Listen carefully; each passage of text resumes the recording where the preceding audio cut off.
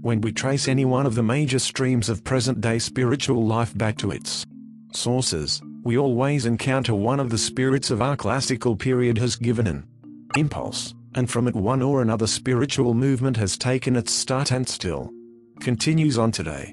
Our whole German cultural life is so fully based on our classical, more than to express what Goethe or Schiller indicated long ago. We have lived so fully into the world they created that hardly anyone who lives the path they indicated could expect our understanding. Our way of looking at the world and at life is so influenced by them that no one can rouse our interest who does not seek points of reference with this world. There is only one branch of our spiritual cultural life that, we must admit, has not yet found any such point of reference.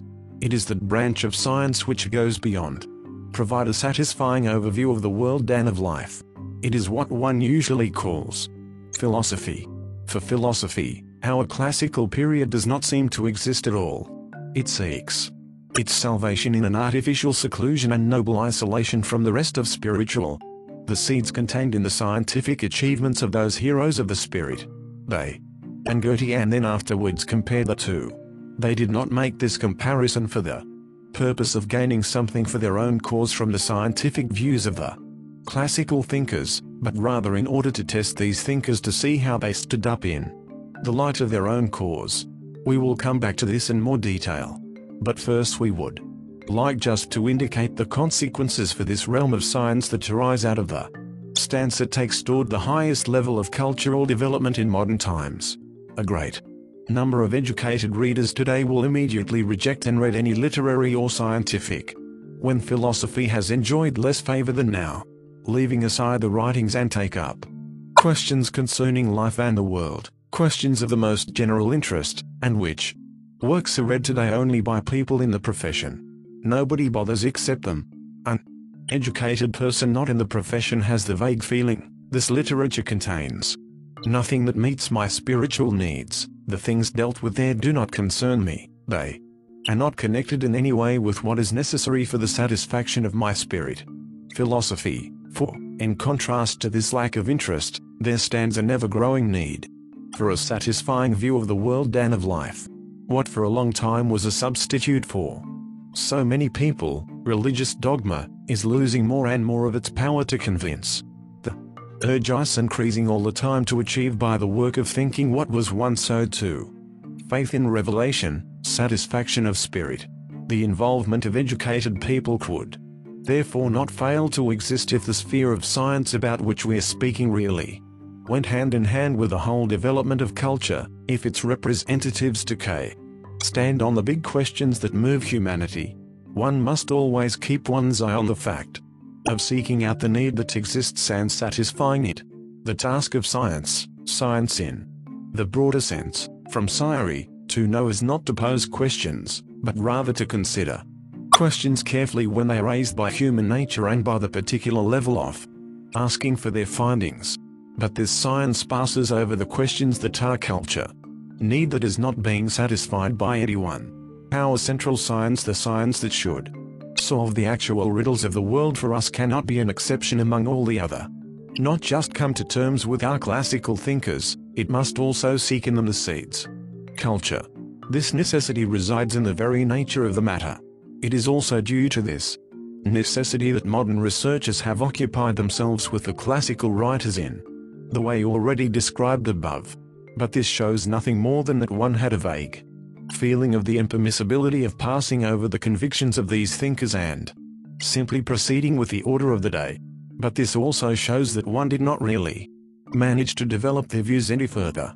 Despite all the excellence of many of the books about these thinkers, one must still say, regarding almost everything written about Goethe's and Schiller's scientific, again, scientific in the broader sense, works, into relationship to them, nothing demonstrates this better than the fact that the most contrary scientific theories have regarded Goethe as the thinker who had earlier inklings of their views.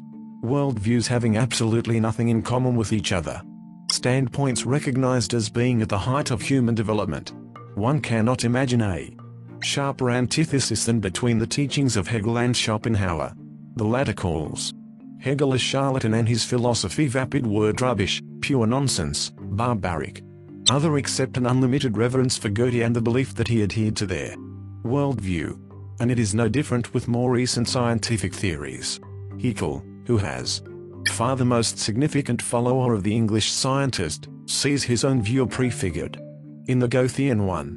Another natural scientist of the present day, Jessen, writes of, is now propped up by many seeming supports shows, unfortunately, how little people know nature by finding, through intelligent, deeply penetrating contemplation of nature, the overwhelming numbers, proofs of the agreement of his scientific theory with the intelligent observations of Goethe. It would put the unity of Goethe's thought in a very dubious light if both of these standpoints could justifiably cite it as their authority.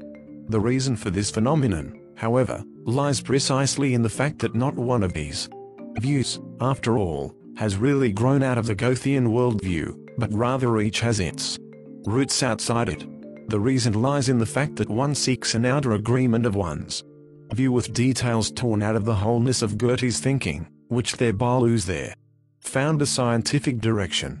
Goethe's views were never the starting point of scientific investigations but always only an object of comparison.